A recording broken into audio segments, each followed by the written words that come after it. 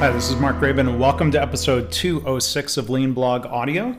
Going back to a post published on May 9th, 2017, titled, Reader Question, A Lone Wolf in Lean Facilitator's Clothing.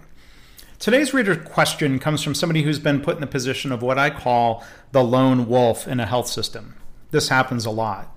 A health system hires or designates one person to be the lean change agent. It doesn't matter how amazing and or experienced this individual is, I'd be very skeptical about the organization's lean journey. That's not the fault of the lone wolf. The organization is putting the lone wolf in a bad position. They're often not being set up to succeed, unless perhaps that lone wolf is, let's say, joined at the hip with the CEO, and I rarely hear of this happening. The question came in via email. I'm going to chop it up and make it a little bit more of a dialogue than it was in our exchange. The emailer says, Hi, I'm the lean facilitator at blank health system. It's lean is in all caps.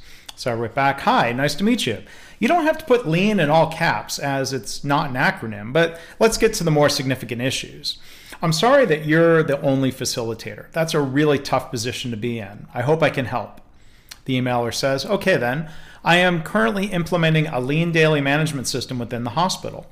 I am following the model outlined in Brad White's book, where the departments begin huddling and sharing information. I reply, That's great. I saw some of Brad's early work in San Antonio when I lived there. You might want to check out the podcast I did with him about his book. You can find that in my interviews podcast series at leanblog.org/260. I don't think I've ever seen a lean facilitator go implement a management system. I think a facilitator can, at best, teach, coach, and facilitate. If you look at the example of Kim Barnes and ThedaCare's hospitals, look what she led there, as documented in her book, Beyond Heroes. I also did a podcast with her, by the way. You can find links to all these books and everything by going to the blog post page for this episode, actually, leanblog.org/audio206. So Kim Barnes was at the hospital president level. Now, yes, they had lean facilitators and outsiders they would readily call, let's say, sensei. But Kim didn't delegate her responsibility. She led the push and the drive for lean daily management along with other executives. So what's the situation at your health system, I asked. The emailer says, In our approach, quote unquote, quick wins are discussed and implemented. I said, great. I'd call that Kaizen, a very important part of this complete nutritious management system. The emailer continues, I coach the leaders of the units to listen and respond efficiently to the staff needs.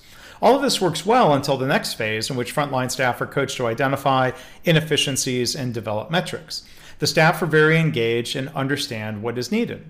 I say, well, great. I hope you're also coaching the unit leaders to not just respond, which sometimes means give answers and implement solutions. Responding is better than ignoring staff concerns, but better yet is a system where we get employees thinking to come up with solutions or countermeasures that they can test. And leaders can free up time for staff to work on testing and implementing changes to see if they are indeed improvements. I'd add it's also very helpful for staff to understand the key metrics or measures that they should help improve as much as they can improve them by continually improving the existing system. Sometimes the system needs redesigned or reinvented, and that drive usually comes from leadership, since those are big, complicated changes, like, for example, ThedaCare's development of collaborative care or their new care model in primary care settings. Now, none of that was driven by a frontline staff idea. Those were strategic initiatives.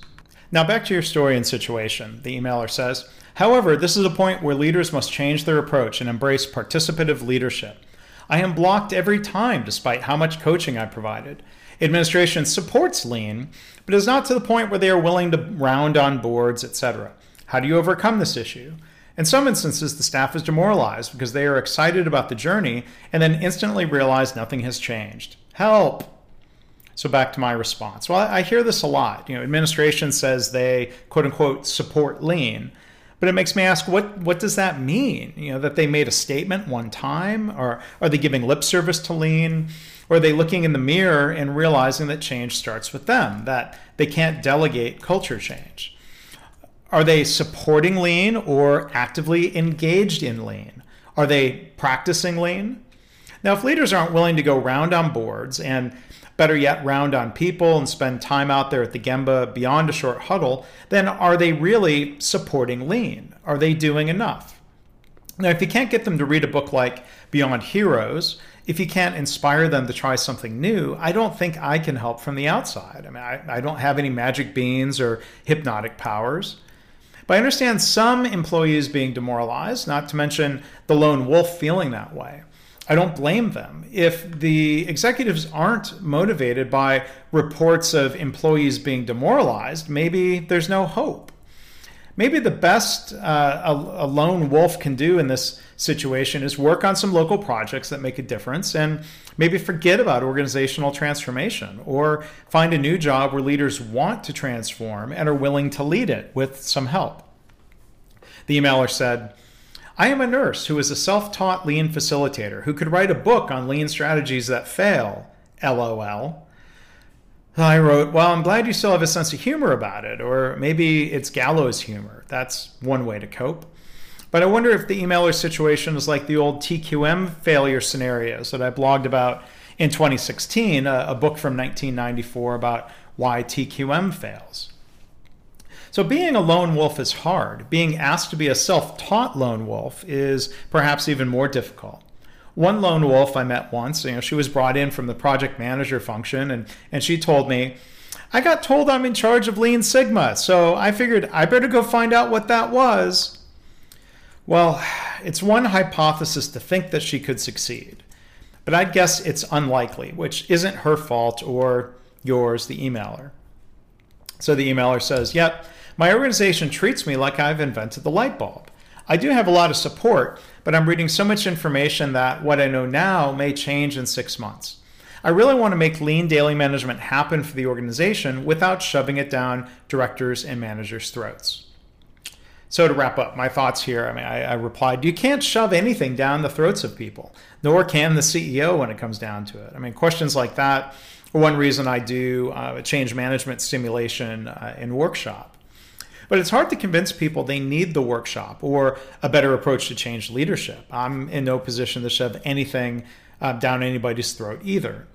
But back to the emailer scenario. I bet my readers have some advice that might be more helpful, maybe less cynical.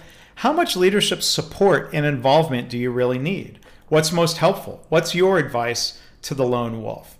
So if you'd like to read the post and maybe share some comments and read what other people have already posted, I'd invite you to come visit the blog. Go to the post for this episode, leanblog.org/audio206.